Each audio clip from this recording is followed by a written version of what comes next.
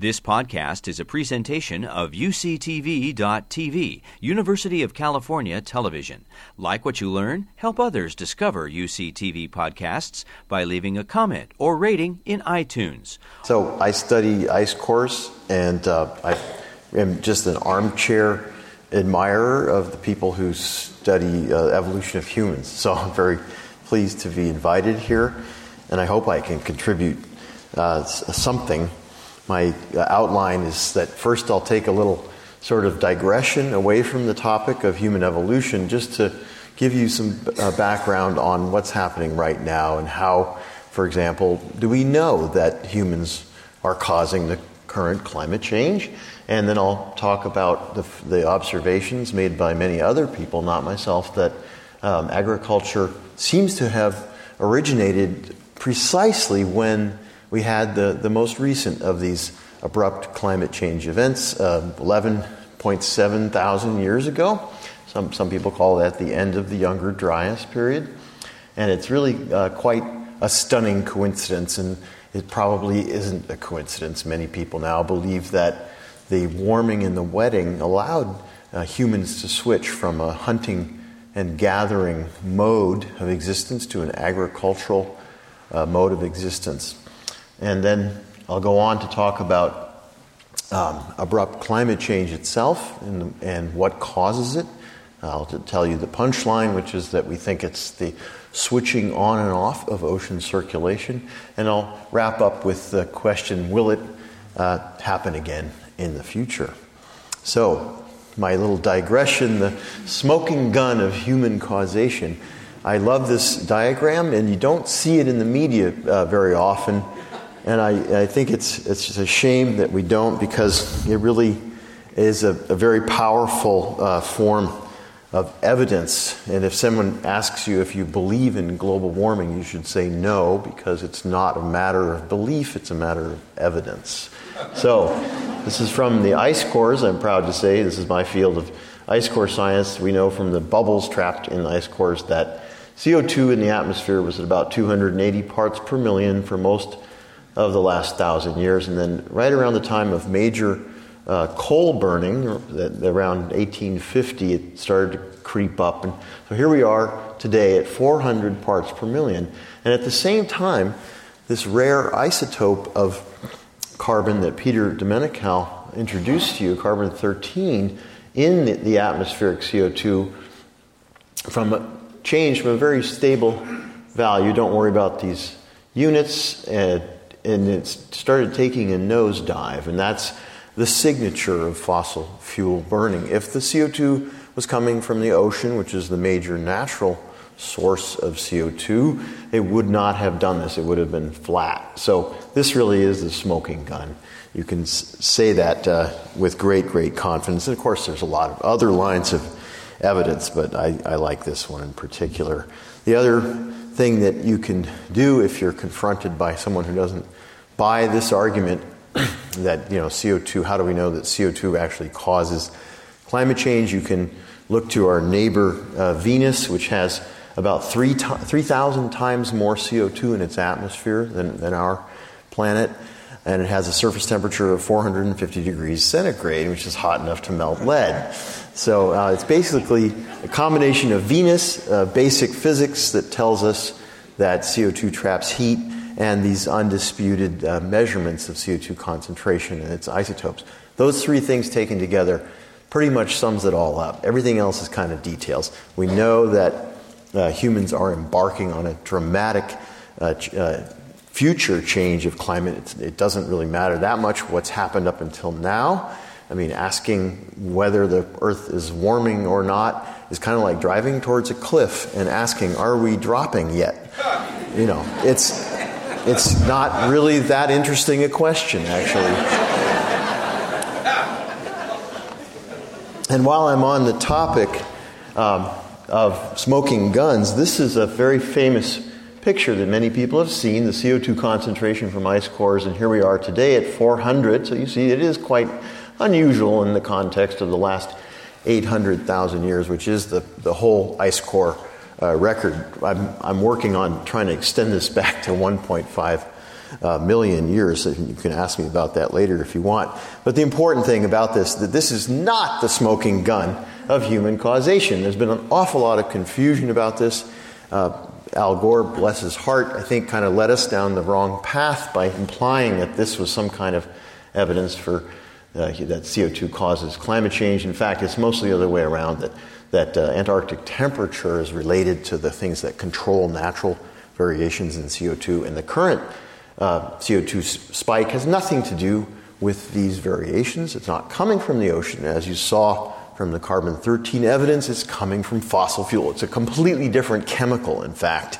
So if somebody gives you a hard time about the fact that the CO2 changes slightly after the temperature, you can tell them that's expected because it's natural CO2 and it's responding to climate. It's not causing climate.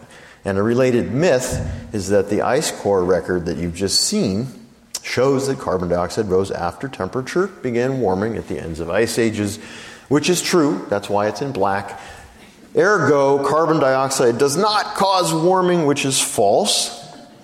The fact is that ice ages are ended by the changes in the Earth's orbit, as you heard earlier today. So it's not surprising that the temperature changes first. And you can think of CO2 as a feedback that amplifies the initial warming by about 30% probably. It's not actually a huge increase. It's maybe 2 degrees bigger of a change than you would have gotten otherwise. So humans are adding CO2 directly to the atmosphere, and so ice ages are not a good analog. It's a red herring. I couldn't resist showing this because it's such a nice analogy. If you overspend your credit card, you go into debt, then you have to pay interest, right? And then it makes more debt. Okay, so interest lags debt. How do we know that interest adds to debt? We can't explain the total size of the debt without taking into account interest, and also economics tells us. And climate of the past now, we have the Earth's orbit causing warming, making CO2 rise as the ocean warms and outgasses CO2, and that causes further warming as an amplifier. Okay, so that's the whole end of story about human-caused climate change.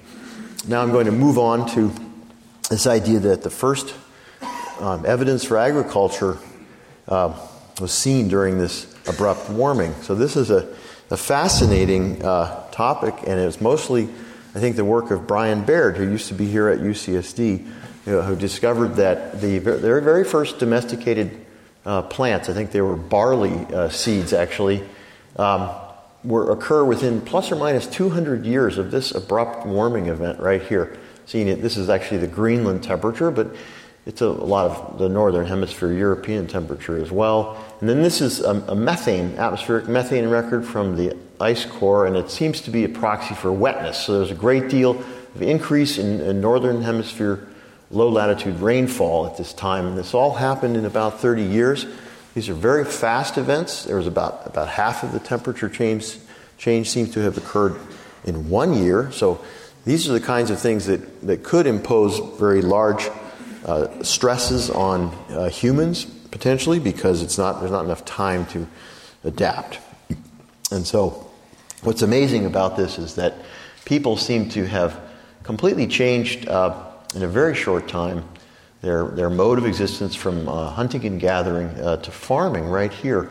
And it's probably because everything got so much warmer and wetter that it was just really lush. Think about the Garden of Eden. Okay, so that's probably sometime in here. We don't know whether it was 8,000 years or 12,000 years, whatever.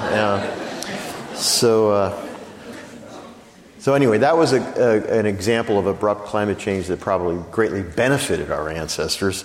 Of course, when it's cooling, it's drying as well, and that would be a period of intense stress, and there were probably population bottlenecks at the time. And those may be very important for evolution, because if you kill off 97% of the humans and you just leave 3%, those will have characters that will then be able to spread widely without having to exchange with a large gene pool. And so you can get very powerful evolutionary change through these bottlenecks.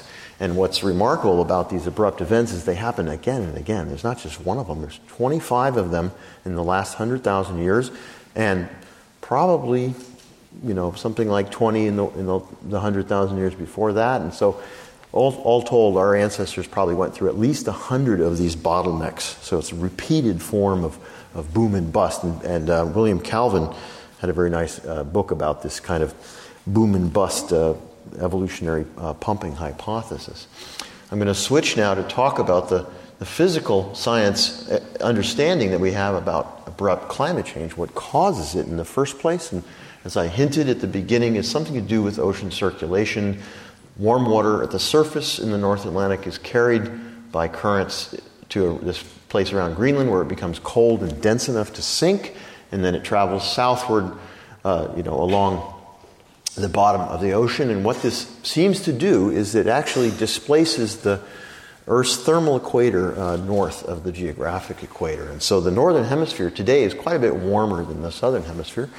And we believe that from theory and evidence that this circulation is capable of shutting off. And so that's what a cooling is. And when it turns back on, that's what an abrupt warming is. And so this is kind of what the paleo records look like of this phenomenon of shutting on and turning on and shutting off the North Atlantic circulation. In northern records, you see abrupt warmings at the times when the circulation goes on.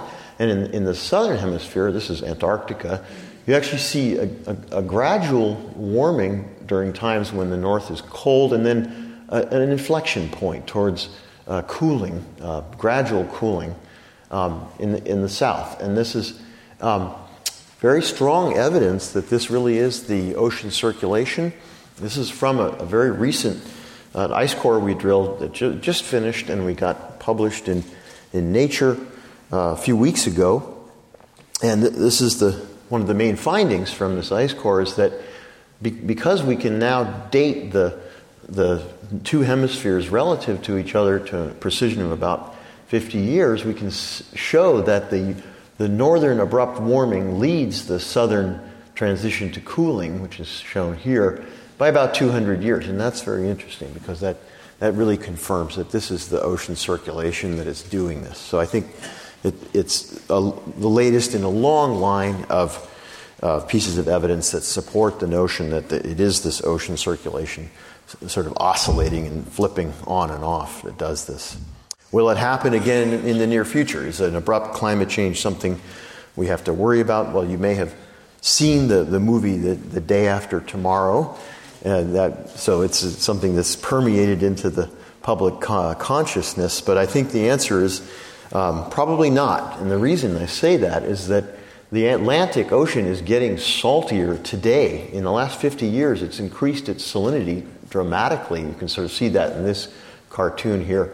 The Atlantic is all yellow, which is an increase in salinity. The Pacific has a lot of blue, and that means sort of a decrease in salinity. So what's going on right now is that the Atlantic is getting saltier, the Pacific is getting fresher, and that's exactly what we expect to happen in a warming world because warm air holds more water vapor. And so it's possible to transport more vapor out of the Atlantic into the Pacific across Panama, you see here. And so basically, whenever the world gets warmer, the Atlantic gets saltier, and the salt actually densifies the water, makes it easier to sink, and it actually protects that circulation. So while there was some worry maybe 15 years ago that the Atlantic circulation would shut down due to global warming, I think we can say now we've learned something. Science moves on.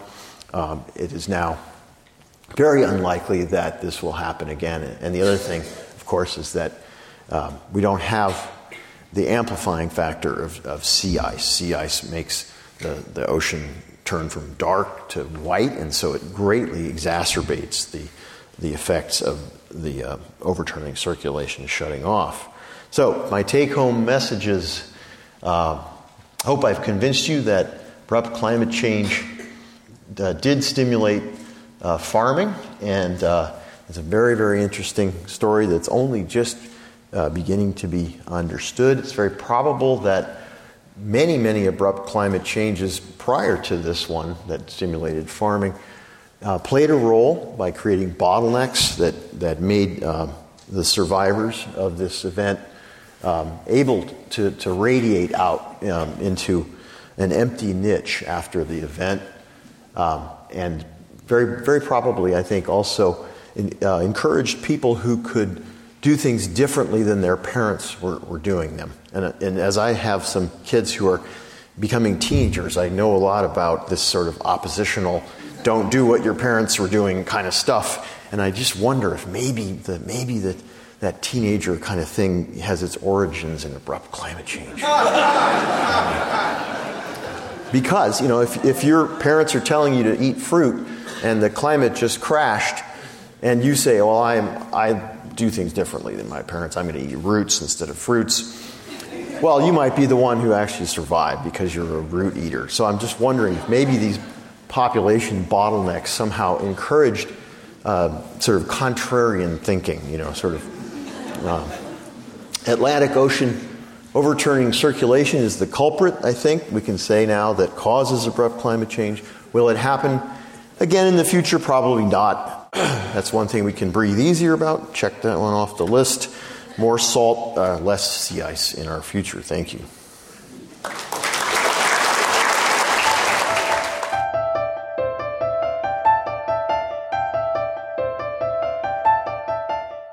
This is kind of this transition talk between the relatively deep past and the very recent past and present and future.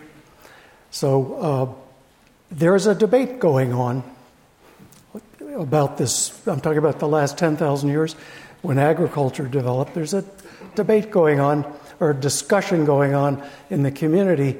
If you asked the average geoscientist, are humans now in control of the world? The atmosphere, the water, the soil, everything else, I think you'd get pretty much 100% response, yes. The debate or discussion is about whether to define a particular time when that began. And on that, there's less unanimity. And I'm somewhat towards one extreme of that argument. I was asked to write a perspective piece in Science. This is not the most exciting slide in the world, but you can at least read the title. And it's about this discussion about this defining this epoch we live in, whether to do it in a very recent time. And there's a proposal out from a group in London, geologists, stratigraphers, to make it the 1945, 1950 era, because all kinds of things started to happen that humans hadn't been doing before then, and because bomb testing began then, and these isotopes that people have been talking about were spread widely in the ocean, ocean sediments and in ice cores. And so there's a move afoot to say the Anthropocene, the start of the human domination of the planet, is in the 1950s. And this slide shows a dark-colored bar down the right center part, which defines that era. It shows the industrial era, which is the last 200 years. And there's substantial support for this suggestion to do this.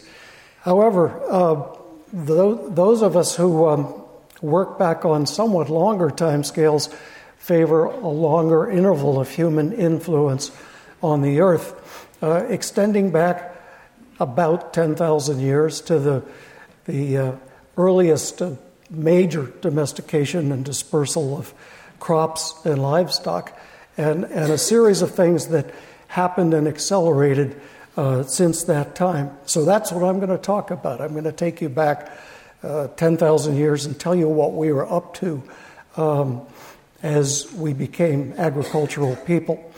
There's been a community sense. This is a kind of a cartoon version that I drew about 5 or 6 years ago of the little figure that's in the right insert on your program, and it's pretty close. It's a schematic.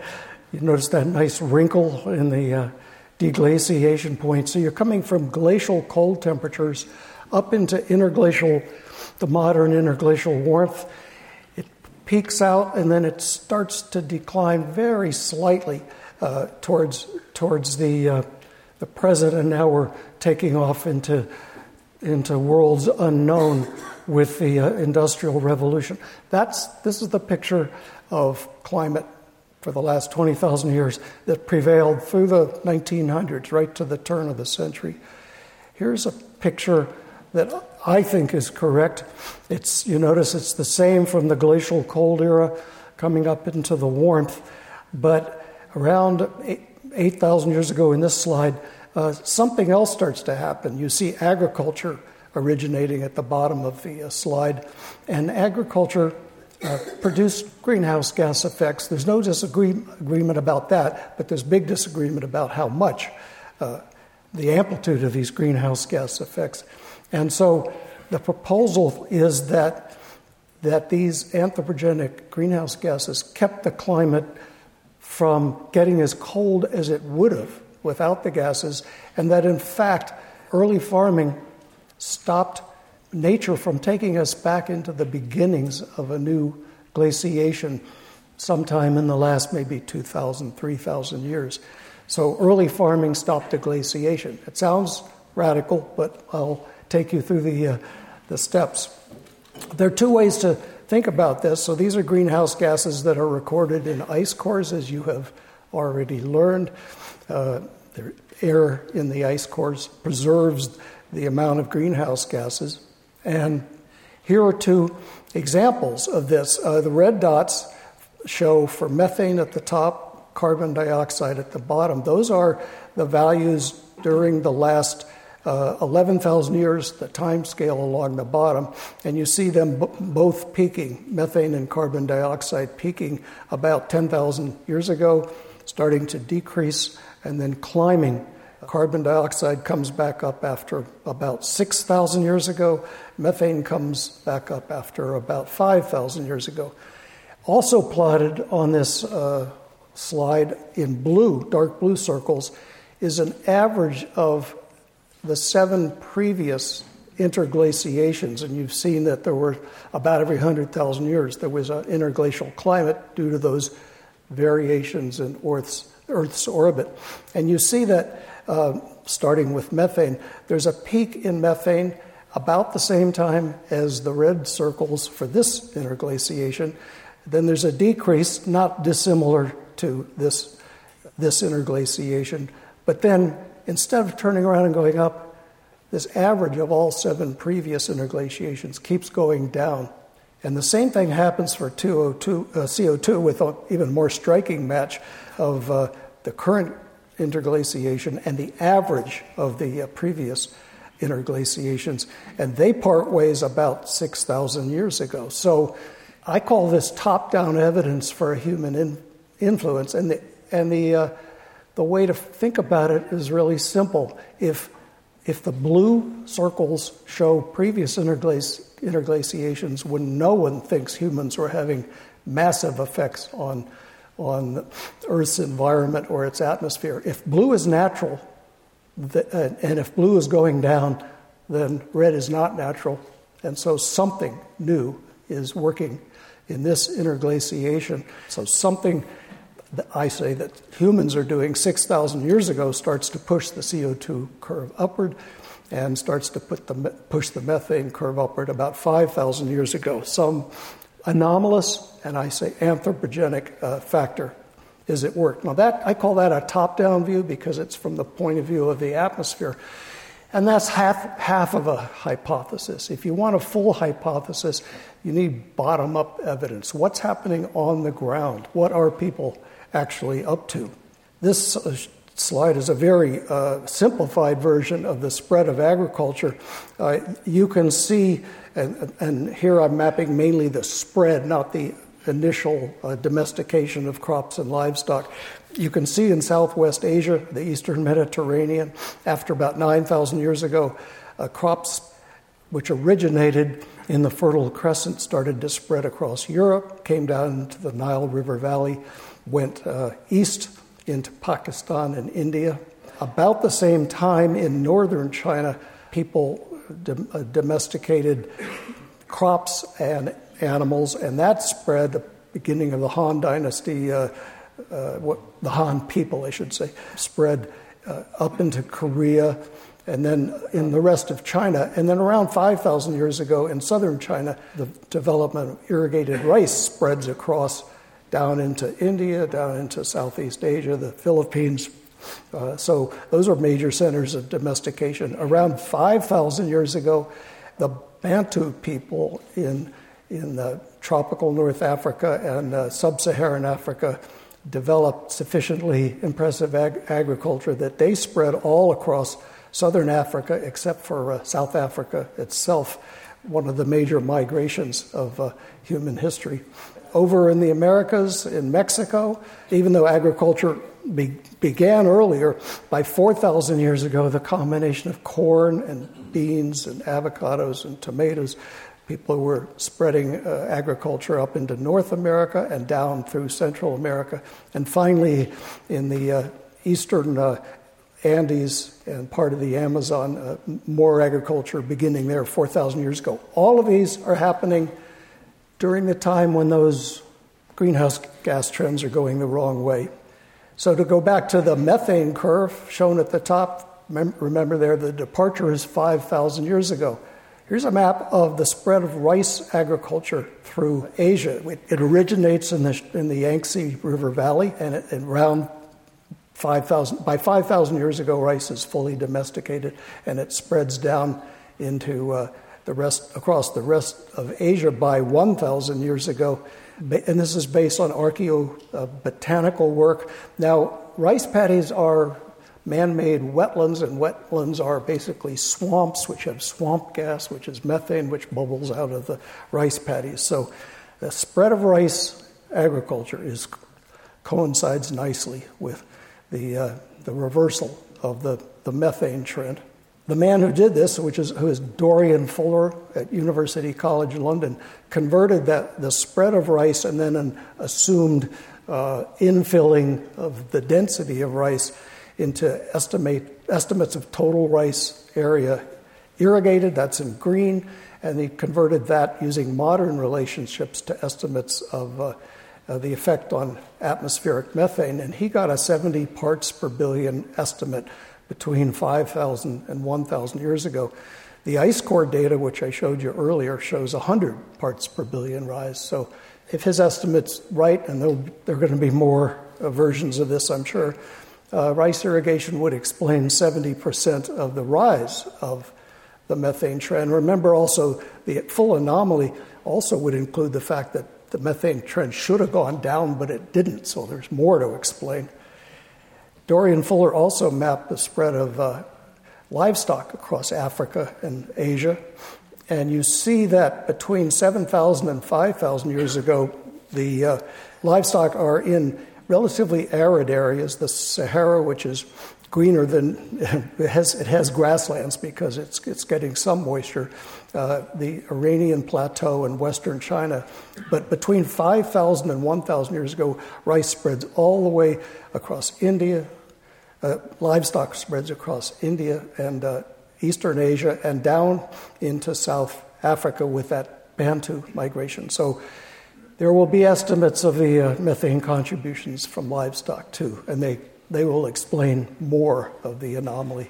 Carbon dioxide at the bottom, until recently, has been very tricky for a number of reasons, which I can't go into in this talk, but there's been an explosion of data in the last 3 or 4 years that bears on this. Now, to get carbon dioxide from farming, you need to clear trees and burn them or just let them rot, which puts the CO2 in the atmosphere.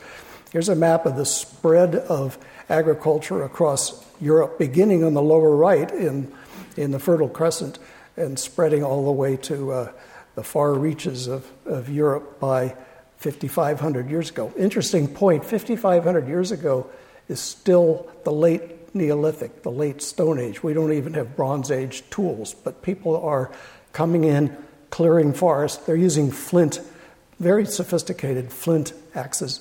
And so there is agriculture all across Europe by 5,500 years ago, which is that CO2 curve starts to rise by 6,500.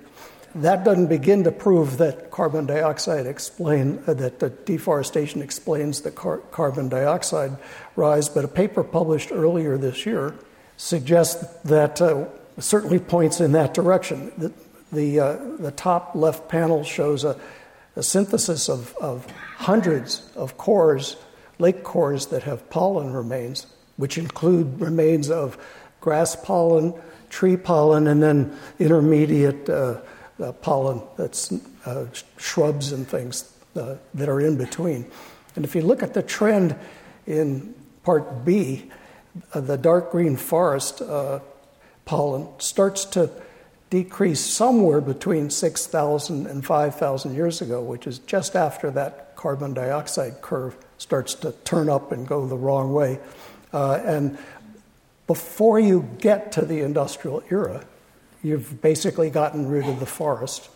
So this is favorable to an early anthropogenic effect, a large early anthropogenic effect. And as the top right slide shows, it's based on hundreds of cores.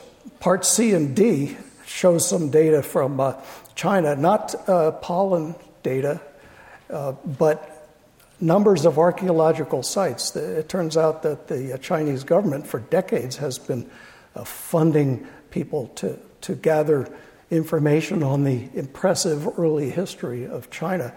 And there's just thousands and thousands of archaeological data points, either radiocarbon dated or correlated by cultural remains to other sequences that are dated. So the bottom left slide shows the number of archaeological sites 8,000 to 7,000 years ago, and they're mostly down in the Yangtze, down in the Yellow River Valley, and they're fairly sparse. By 5,000 to 4,000 years ago, the Yellow River Valley is just completely filled in. There are people burning coal in some of these areas because the forest is gone, and it's coming down into the Yangtze River Valley, and this is before that rice spread begins in southern China and the rest of Asia. So I guess I could summarize by saying in the last 3 or 4 years, there's been an explosion of evidence, ground truth evidence, that people are doing things that are putting a lot of methane and carbon dioxide in the atmosphere. So this is beginning to gather some attention from those who report the scientific news. This is from Science, autumn 2013. This is a commentary that focused on methane, and you can read the title and get the punchline yourself. Here's a paper that was published, a features piece that was published in the other most distinguished journal, that's Nature, and the central panel shows the time of major effects, cultural effects on land clearance and vegetation. And you see that there are blocks there that are dating back to 5,000 years or more. You also see that methane reversal plotted in the curve at the bottom right. So as we go off in the next few talks after the break into talking about the major things that have happened during the Industrial Revolution and during the last 50 years, keep in mind that we have a long history of affecting climate, and the scope of it is still coming into focus, but it's coming into focus pretty fast. I think humans have been a major factor in the landscape for thousands of years, not just 200 years.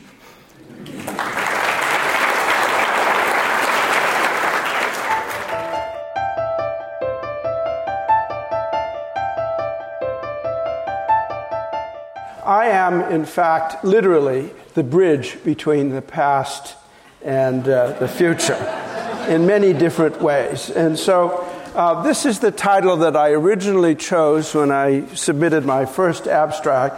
But as I got to preparing it, I thought I would try something new with the same material that I've been working on for some time. So I've rechanged the name now, Anatomy of a Climate Regime Change.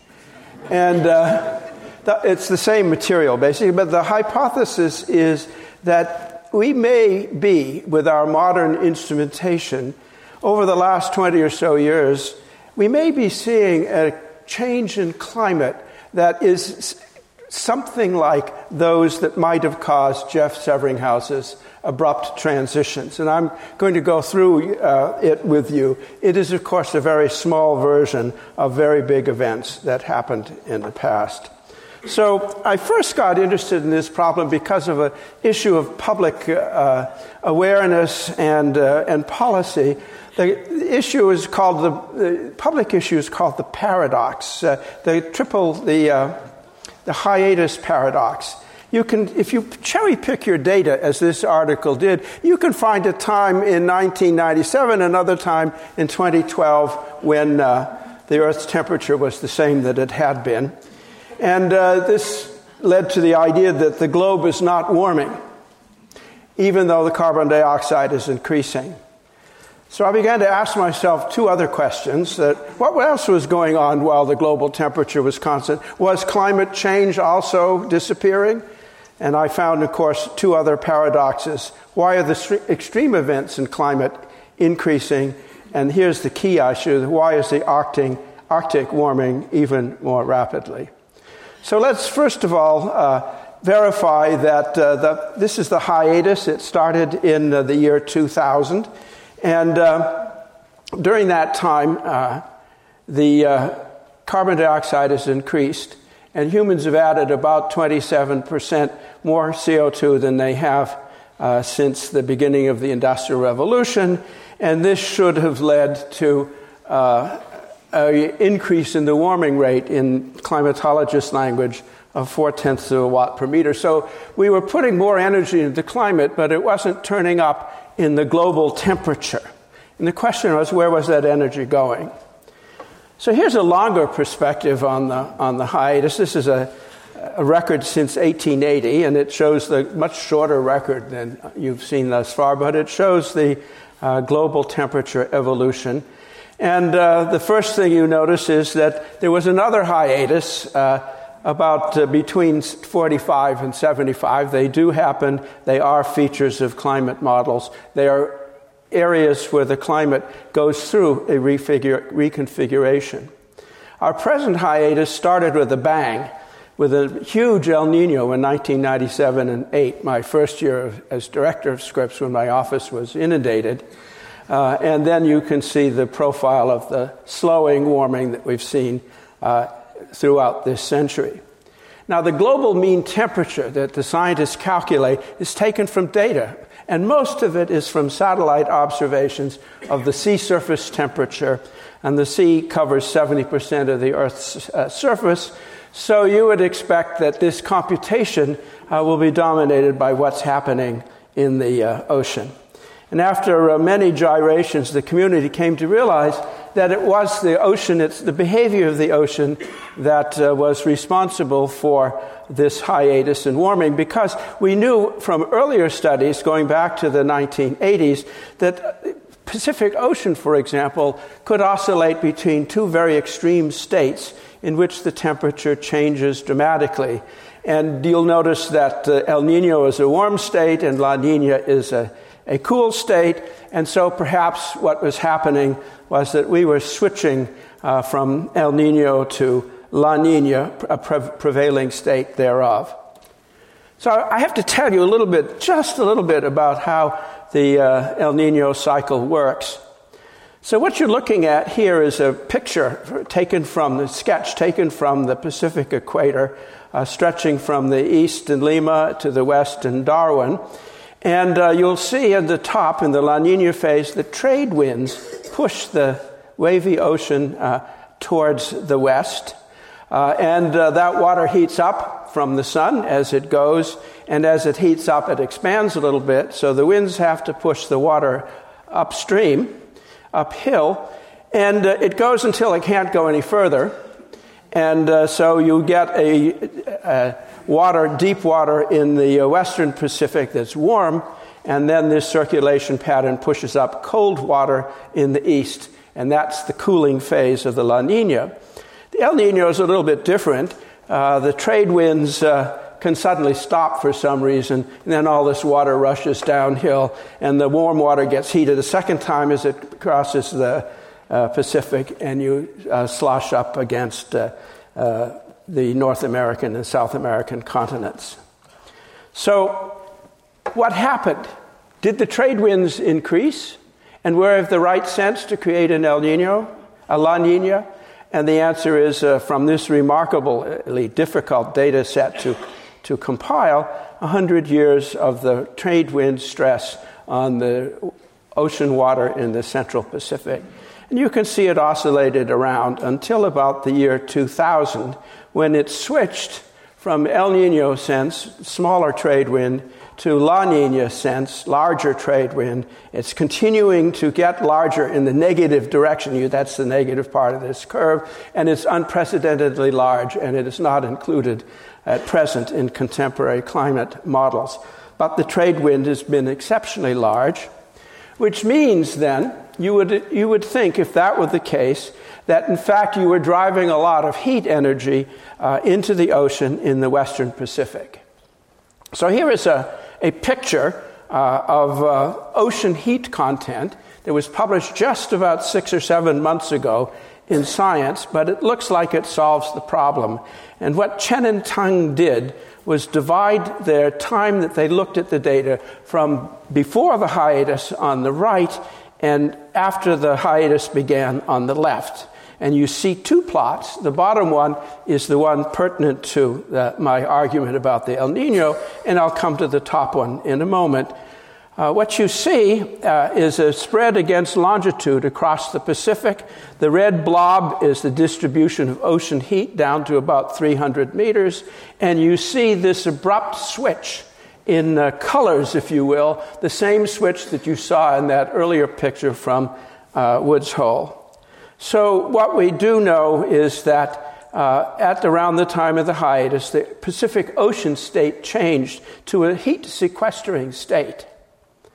But the other thing that happened, which actually took over after a while during this same period, was this is displayed in this plot on the left, which is somewhat different because it's a transect up the Atlantic from south to north, and it shows you where new heat is being buried in the North Atlantic.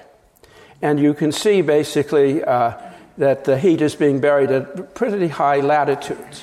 And this started at approximately the same time.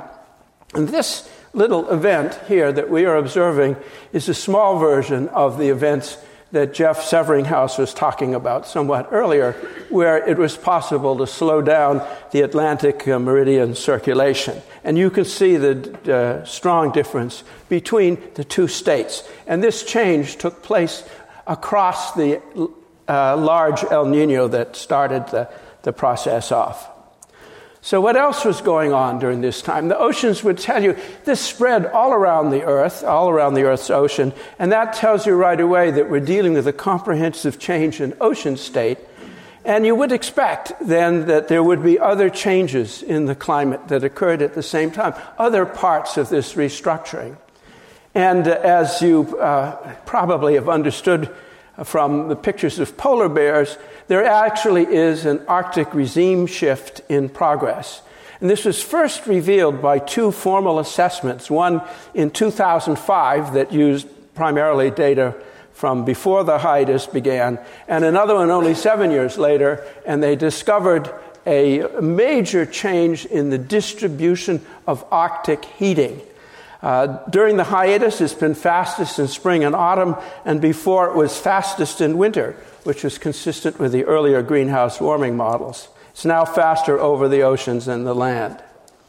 So these change in patterns suggested to you that the Arctic was developed a new warming source that was not as strong in the previous period. So this is satellite data first began to be collected with greatly accurate data on sea ice area in 1979. And here is the curve that you can see of the minimum sea ice extent, which occurs at the end of the warm season in September, as a function of time, September after September, since 1979. And what you can infer from this plot is a break in behavior in which the sea ice was slowly declining, but oscillating about a slowly declining mean, and suddenly there looks like a change in state. And over this period of time, the sea ice area has declined by about 40%, and the sea ice volume is down to 25% what it had been in 1979. So here's the same data, and that was there in case the movie didn't work. That shows you where the timing of the sea ice decline. And there's one other thing that has happened during the period of the hiatus, which I think will be interesting to Jeff and others. It's a small analog of the events that slow the meridional overturning circulation. During this hiatus, and only since about the year 2000, a new pattern of winds developed over the Arctic Ocean. It's called the Arctic Dipolar Anomaly, and this pair of winds going in opposite directions drives ice and sea and fresh water from the Arctic into the North Atlantic, where it will shut off, or it can impede, where it collides basically with the Gulf Stream, and at that collision point, the water sinks to depth, and we did see that. Now, this is a small event of something that actually happened in the historical record 8,000 years ago, as the ice sheet was retreating across North America. As it retreated, it left behind in the area of Hudson Bay a huge glacial lake that was contained between the melting ice on the one hand and the moraine that had pushed up on the front. These glacial moraines are unstable, and there was a huge outflow of water that occurred all at once, and there was a 200-year period of cool climate that then recovered. The Columbia River was also formed this way.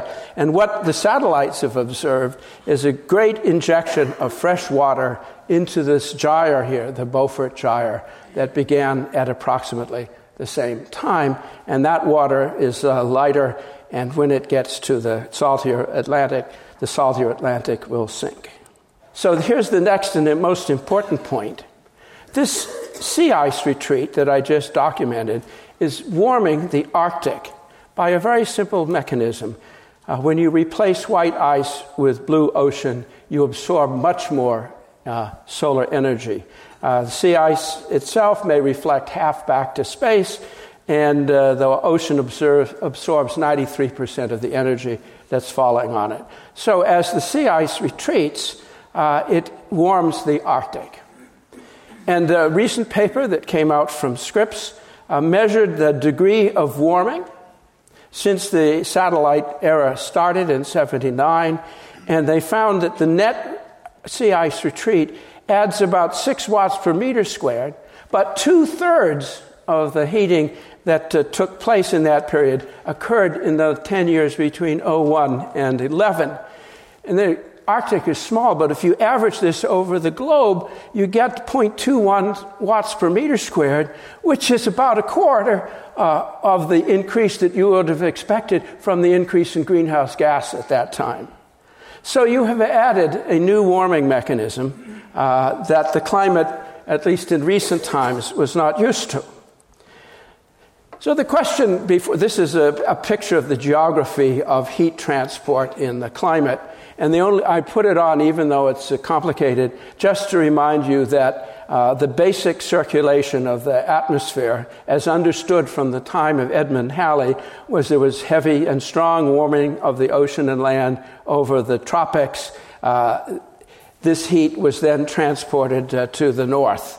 So it was a north-south circulation, north equator to pole circulation that is the fundamental feature of our climate transport. If you suddenly add a new heating source at the poles, particularly the Arctic, won't you change the circulation of heat in the atmosphere? And will this not, in fact, lead to states like the El Nino? So what we do know, and this is a question still under active investigation. But what we do know is that we have created a 17 or 18-year persistent La Nina-like state in the Pacific Ocean, and also a similar outflow in the North Atlantic, that is lasting longer than most typical La Ninas. It lasted the whole period of time. And what this has had an effect on the climate down below, because when you're in a La Nina state, you bend the jet stream, as you see, and you've seen many, many pictures recently. Anytime you look at the weather, you will see the jet stream dipping deep into central United States. So we've remained in a state of jet stream, La Nina-like jet stream. And the weather patterns then correlate with this. Now the question is, the global temperature has been constant, so you would expect then that there would be very many fewer heat waves, right? Or at least the same number as before.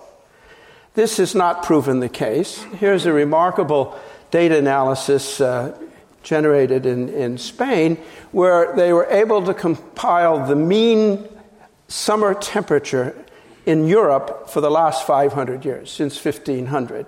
And what you see is 5 of the 10 years in the 2010 were the hottest years, in the 2010 decade, were the hottest years on record. You also hear about this you hear this bending La Nina-like jet stream. You hear about it in another context, because in the winter it brings Arctic air to the south and has been responsible for the large snowstorms that we've seen in the past. We also know that the La Nina state implies a very dry climate in California, something that we are presently observing. So here are the questions. I phrased the hypothesis as a set of questions. Did the Arctic warming associated with the Super El Nino, which pushed the ice over the edge, did it trigger a continuing ice retreat when winter regrowth could not make up for the previous year's loss? Did Arctic warming, by altering the north-south heat flow, did it strengthen the trade winds, create the La Nina bias, and enable the persistent ocean heat sequestration that we've been seeing? Did it, warming, by altering the heat flow, cause the observed pattern and enhancement of extreme event occurrence? And then finally, how long can this kind of thing go on? Will the present dynamical quasi-equilibrium be maintained until the energy added to the climate system from ice and snow retreat stops? So, thank you. You've been listening to a podcast by University of California Television. For more information about this program or UCTV, visit us online at uctv.tv.